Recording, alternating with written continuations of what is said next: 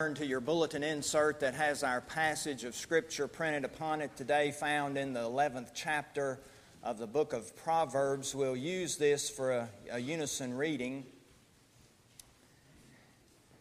And while you're searching for that, if you were not here last Lord's Day, we began a three-part series on wise ways of life found in the book of Proverbs. And last Sunday we talked about that famous passage in Proverbs 3, trust in the Lord with all your heart. We talked about three different main emphases there. Trust in the Lord with your own heart and lean not on your own understanding. Fear the Lord and shun evil. You know, the beginning of wisdom is the fear of the Lord.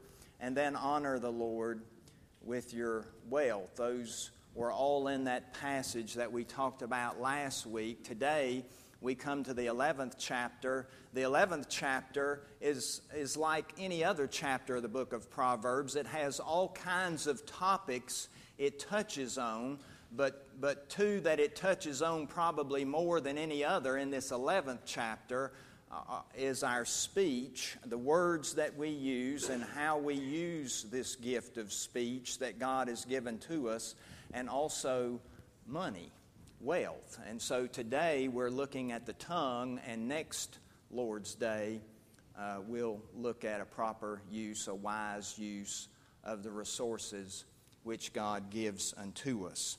So today we'll read together verses 9 through 13. Let us read the Word of God together. With his mouth the godless destroys his neighbor, but through knowledge the righteous escape. When the righteous prosper, the city rejoices.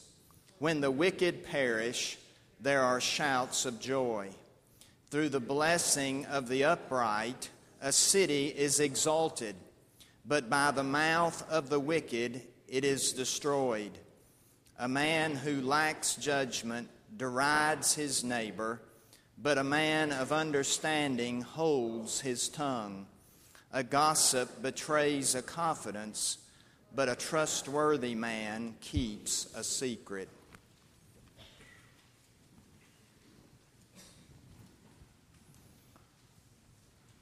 Maybe you heard about the young man who decided to become a monk. He went to this particular monastery, and that particular order only allowed their young monks to say 2 words a year. And so at the end of the first year, he said, "Food cold." Another 12 months elapsed, and he said, "Bed hard." And then finally a third year passed, and he went into his superior's office and said, "I quit." And his superior said, "Well, I'm not surprised. All you've done since you've been here is complain." Now, 6 words would be hard for us just in a half hour's time, much less spread out over 3 years. Do you realize that we spend roughly 1/5 of our lives talking, or at least we do in this nation? We engage in some 30 conversations per day, between 20 and 30,000 words per day, and I'm sure those statistics are even more than that because of the rampant cell phone usage. You know, where the average user is well above 1,000 minutes per month. That's more than 30 minutes per day. And they say talk is cheap because supply exceeds demand. With that in mind, it's no wonder that the Bible has a good bit to say about the tongue and how we should talk or not talk in daily life. In fact, the question really is to speak or not to speak. The New Testament book of James has a good bit of teaching that he gives on the tongue. You know, he's the one who tells us to be quick to listen and slow to speak. He's the one that gives us that very graphic picture of the tongue when he says the tongue is a fire. And we have to remember that James is a student of the Old Testament. What he has to say about the tongue and our speech can, for the most part, be found right here in the book of Proverbs, and these words which teach us the wise ways of life in our daily living, day in and day out. Now, of course, teaching about the tongue is scattered all over this book of Proverbs. It's almost something about our speech in practically every chapter. But there are certain concentrations like we find in chapter 16 and chapter 18 and like we find before us today in chapter 11, where several verses in a row have to do with this particular topic. And as I said to you, the two most prominent topics in this chapter are the tongue and money. And so one commentator said, in short, these proverbs in chapter 11 are concerned about how we spend or save our currency in both words and dollars. And for those of you who use your speech judiciously, who use the tongue in the right way, which is mostly to build up and affirm, I commend you. Because we all know what it feels like to be having a terrible day and someone comes along. It may be a friend, it may be a family member, it might be someone that we don't even know who begins to affirm us and encourage us in what we're doing in that particular moment, and it makes all the difference in the world. This is a positive and caring use of our speech, and this kind of pattern of talking is encouraged all through the Scriptures.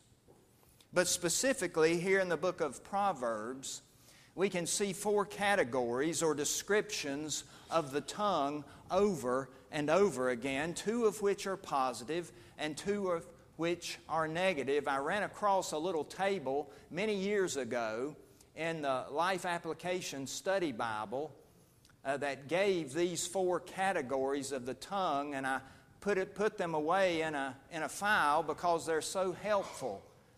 They're alliterative, which means they're easily remembered.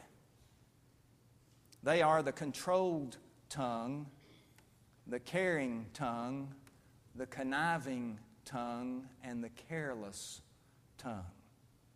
Controlled and caring, the two positive. Conniving and careless, the two negative. And this topic of the right use of the tongue is, of course, important for many reasons, one of which is because of harmful speech. We've all been pained by something that someone else said to us. Maybe something in the heat of a moment, maybe something that was careless, whatever. We all know the pain of something that someone else has said to us or about us. But there's another reason this topic is so important, and that is, what does God think about the way we speak each and every day? Obviously, we have these verses that speak to that question. But in case we miss passages like this, we have to remember what Solomon teaches us in his 6th chapter of this book of Proverbs, where he says that there are 7 things which are an abomination to the Lord. 7 things that God hates, 3 of which have to do with the tongue. God hates a lying tongue. He hates a false witness who breathes out lies. And He hates a man who sows discord among brothers. And how do you sow discord except through words? This is a reason why James calls the tongue a restless evil, something that is full of deadly poison. With it, he says, we bless the Lord and Father, and with the same tongue we curse those whom God has made in His image. In other words, there are good things we can do with the tongue and evil things. Words have tremendous power for good or evil.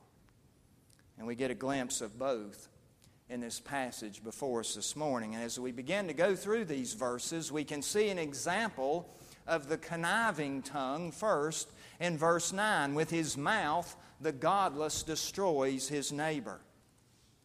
We have here a surprise in the sense that his neighbor is not destroyed by physical violence. His neighbor's not destroyed by warfare, but by something as simple as words.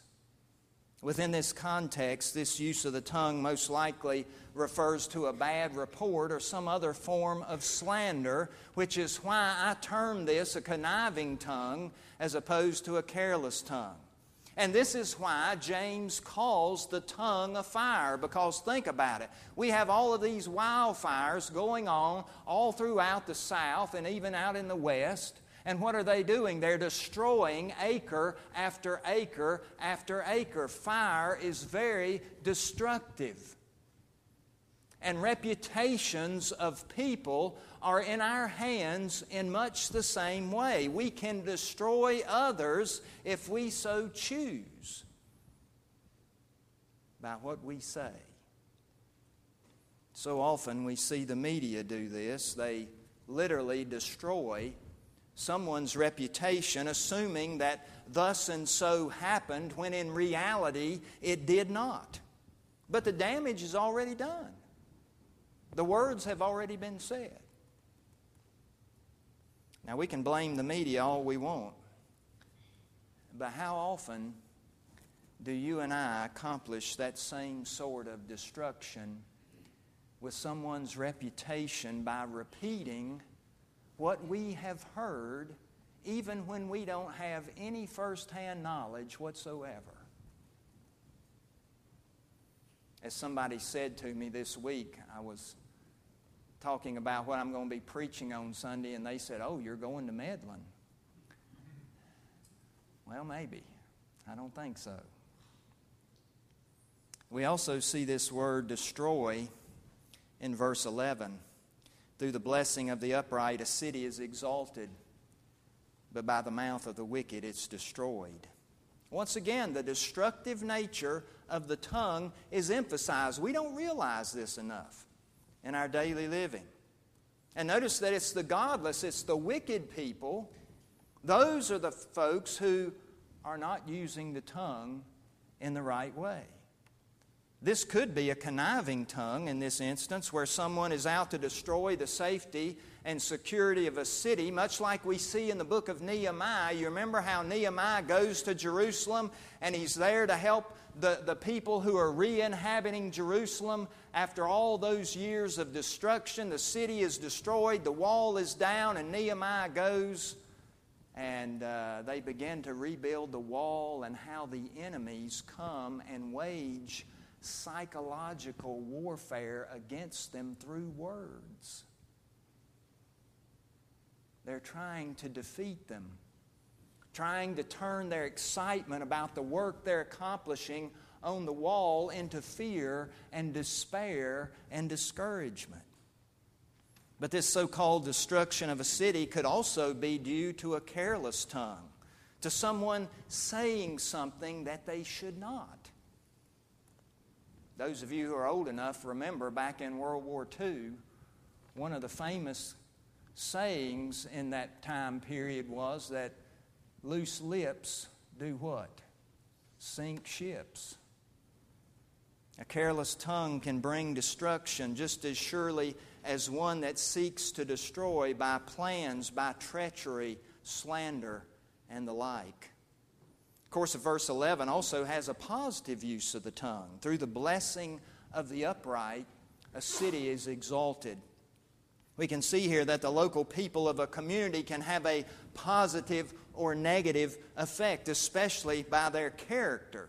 I think that's part of what the verse is saying. A city is lifted up by the blessing of the upright, by those good people that not only live within a community, but even by their words of encouragement, by their words and example of positive leadership. Through their caring, a city is helped. And it's not just a city and not just communities, but churches are helped in much the same way. We need to encourage one another and put this caring type of speech into effect. We need to remember what Solomon also teaches us in his 16th chapter, the 24th verse. Pleasant words are like a honeycomb, sweetness to the soul and health to the body. I think Paul comes somewhat close to this when he tells the Colossians to teach and admonish one another in all wisdom. You know, Paul knew these positive uses of the tongue, and he was always pushing his churches to do the same. Our speech is caring when we speak truthfully while trying to encourage, trying to build up, trying to affirm. Finally, in verses 12 and 13, we find once again both negative and positive uses of our speech. We see the conniving and the controlled tongue. A man who lacks judgment derides his neighbor, but a man of understanding holds his tongue. A gossip betrays a confidence, but a trustworthy man keeps a secret. These proverbs seem so simple on the surface,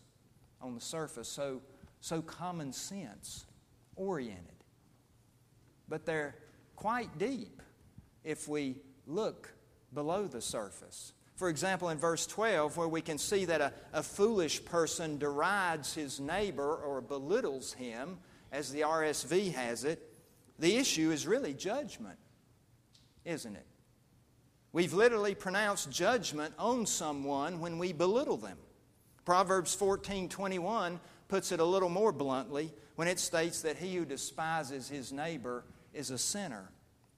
You see, one of the most misleading ways to feel wise is to feel superior. That's why Solomon calls it sin.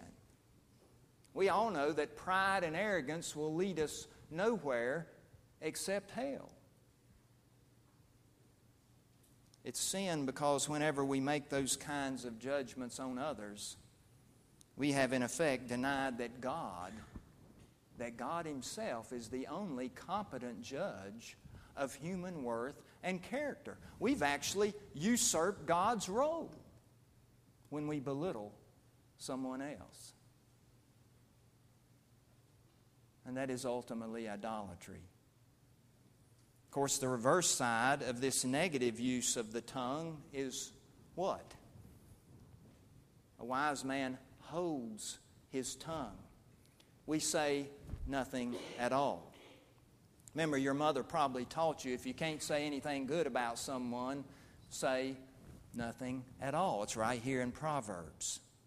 Abraham Lincoln is given the credit of a remark in a similar vein when he said, "Better to remain silent and be thought a fool than to speak out and remove all doubt." You see, wise living consists to some extent in being a person of few words. In fact, Proverbs 17:28 puts it this way: even a fool who keeps silent is considered wise. When he closes his lips, he's deemed intelligent. We can also find an example of the controlled tongue in Proverbs 16:23, where Solomon says, the mind of the wise makes his speech judicious. In other words, he's been careful enough to think before speaking. I think this is where we get in trouble lots of times, because something happens and we react on the spur of the moment and words tumble out before we've really thought about the effect of those words on someone else's life. James may have this in mind when he gives us those famous words we've already mentioned about being quick to listen and slow to speak. This type of speech, to some extent, has the attitude at work before we ever speak. We're going over in our mind, is this really true? Is this really correct? Is this helpful? Before I say these kinds of things. In other words, the controlled tongue takes the time to employ the golden rule, to do unto others as we would have them do unto us. And as our last verse makes clear, control continues to be so important. For while a gossip betrays a confidence, a trustworthy man keeps a secret. The real issue in these last two proverbs, it seems to me, is reputation.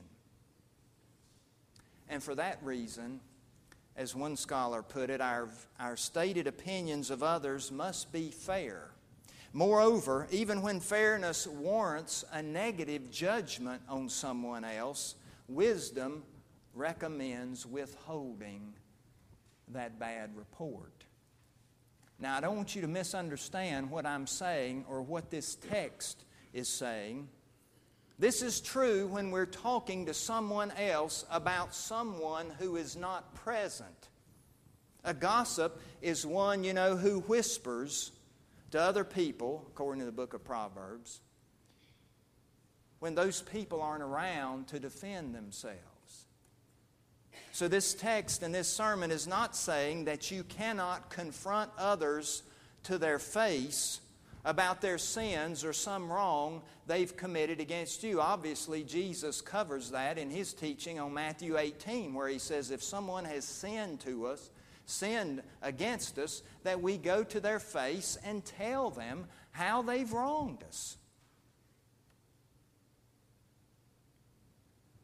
Proverbs also makes room for critiquing a friend to their face. We find that, I believe, in Proverbs 27:6, where we read, "Faithful are the wounds of a friend." Faithful are the wounds of a friend. But in that instance, you see, we are a friend, which means we have a caring tongue before we have a candid tongue. And I think that's obvious. I mean, you and I, in our Christian lives, would want someone to come to us and tell us something that we're doing wrong. If we're on the wrong track, we would want to be put back on the right path and have help to be able to grow spiritually in the future. I think most of us would in that situation, but there again, restraint is still wise. As one woman told her grandchildren, she'd lived a long time, and she said, always tell the truth, but don't always be telling it.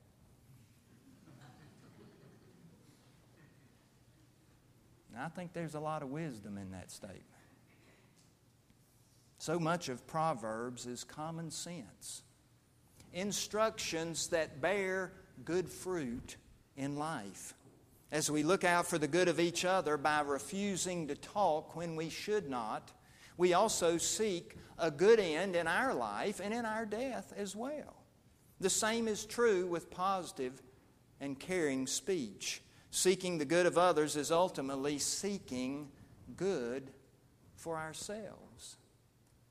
Now you're going to think this doesn't apply, but just hear me out here. I think Jesus maybe speaks to this a little bit in Mark 10 when He says, "But many that are first will be last, and the last first." In other words, are you willing to be last by watching your speech and making sure that it's caring and controlled? Remember, this is not only what God expects of His people, but this is the kind of example that Jesus, our Lord Himself, set for you and me. Peter talks about that in his first letter, the 2nd chapter, when he says that Jesus committed no sin. No guile was found on His lips. When He was reviled, He did not revile in return. When He suffered, He did not threaten, but He trusted Him who judges justly. Or think of that suffering servant passage in Isaiah 42, where Isaiah describes our Lord in this way: He will not cry or lift up His voice or make it heard in the street. If anyone had a reason to say something against someone else, it was Jesus our Lord, who lived a perfect and sinless life, and yet, as Isaiah tells us, He would not lift up His voice or make it heard in the street. Peter goes on to say, He Himself bore our sins in His body on the tree that we might die to sin and live to righteousness. Thanks be to God for all He's done for us in Jesus Christ. And may we live our lives in a manner that reflect that His grace is at work in our midst. Dying to sin and living to righteousness each and every day, even in the things that we say and choose not to say, for His honor and glory. Amen. Amen. Let's pray together.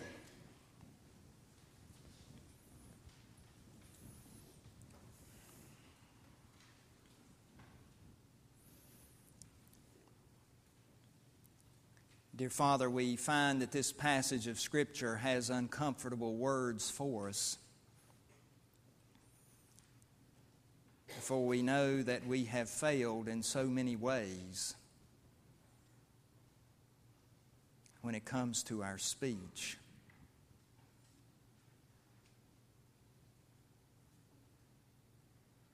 We can recall circumstances and instances right now in our own minds where we literally scorched someone else because of our words.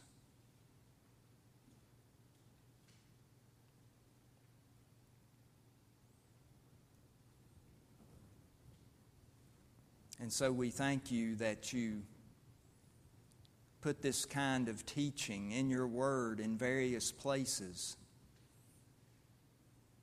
to make sure that we don't miss out on it.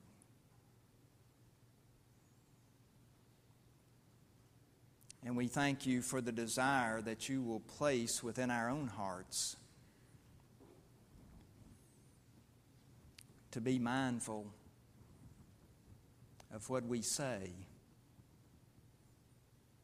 not just because of the hurt that it might cause, but also because little ears are always close by and listening. And we confess, too, that we have so often set an impure example for our children or our grandchildren because of the things that we say. We ask Your forgiveness for all of those sins, and we pray that You might help us not to just go back to life as usual after reading these words, that their truth and their wisdom might impress upon us new ways of living in the days to come. We are thankful for the gift of Your holy word, for all of the many different ways in which it helps us. We thank You especially for the wonderful and precious promises that we find therein. And we thank You that You tell us over and over again of Your love for us. That You've shown that love in that while we were yet sinners, Christ died for us. And we thank You for Your call upon us to live as Your people and to be Your church, Your community in the world that makes a difference, that transforms the community from within, like salt does to meat, like leaven does to bread.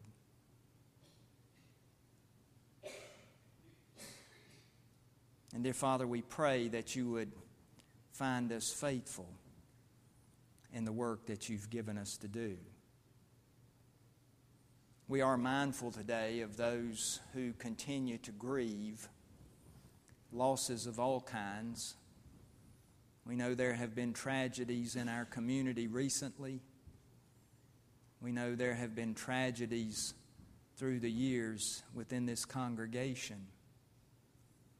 And we continue to pray for Your peace and your comfort and your assurance for all those families who grieve.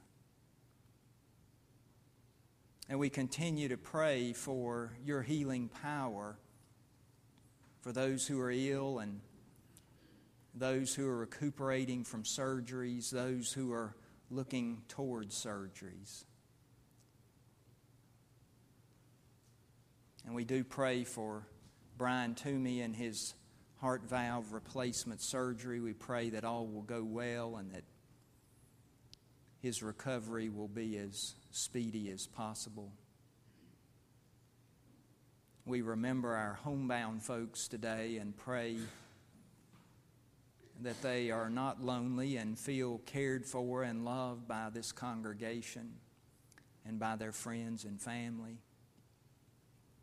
We continue to pray for all those who are traveling and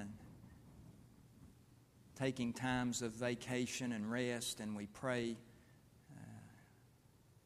for safe travels for them.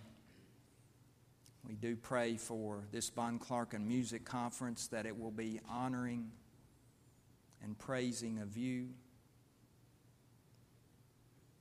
And we thank you again for the work of our Appalachia Mission Team and all the ministry that they were able to accomplish, and for the fruit that we are seeing in that community because of years of service to the children in that area and to their families.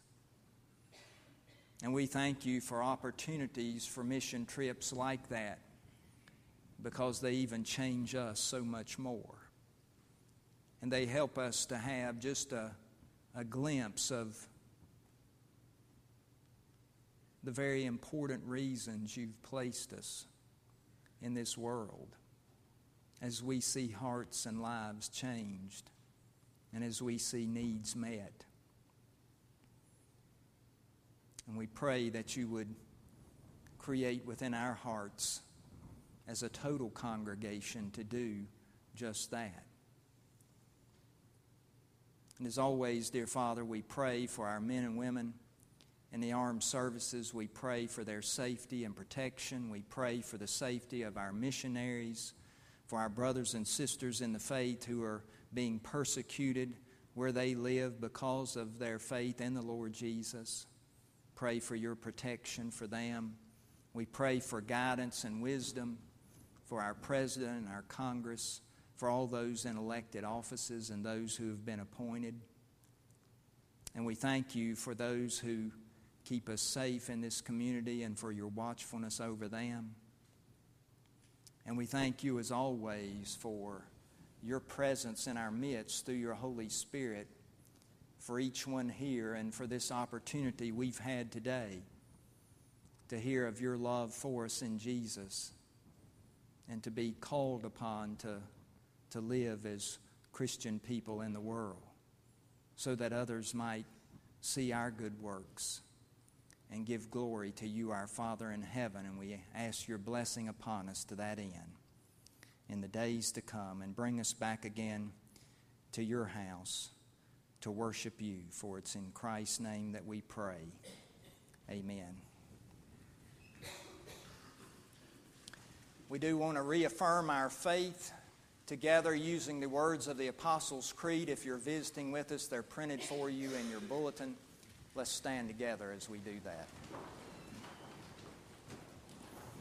I believe in God the Father Almighty, maker of heaven and earth, and in Jesus Christ, his only Son, our Lord, who was conceived by the Holy Ghost, born of the Virgin Mary, suffered under Pontius Pilate, was crucified, dead, and buried. He descended into hell. The third day he rose again from the dead. He ascended into heaven and sitteth on the right hand of God the Father Almighty. From thence he shall come to judge the quick and the dead. I believe in the Holy Ghost, the holy Catholic Church, the communion of saints, the forgiveness of sins, the resurrection of the body, and the life everlasting. Amen. Our hymn of dedication is found in your bulletin insert. Happy the home when God is there. It speaks to putting into practice this wisdom that God gives unto us.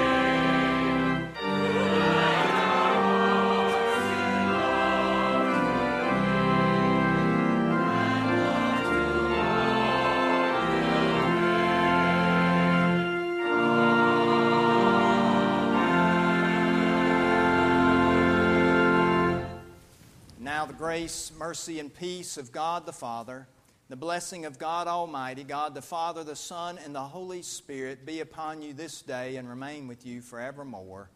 Amen.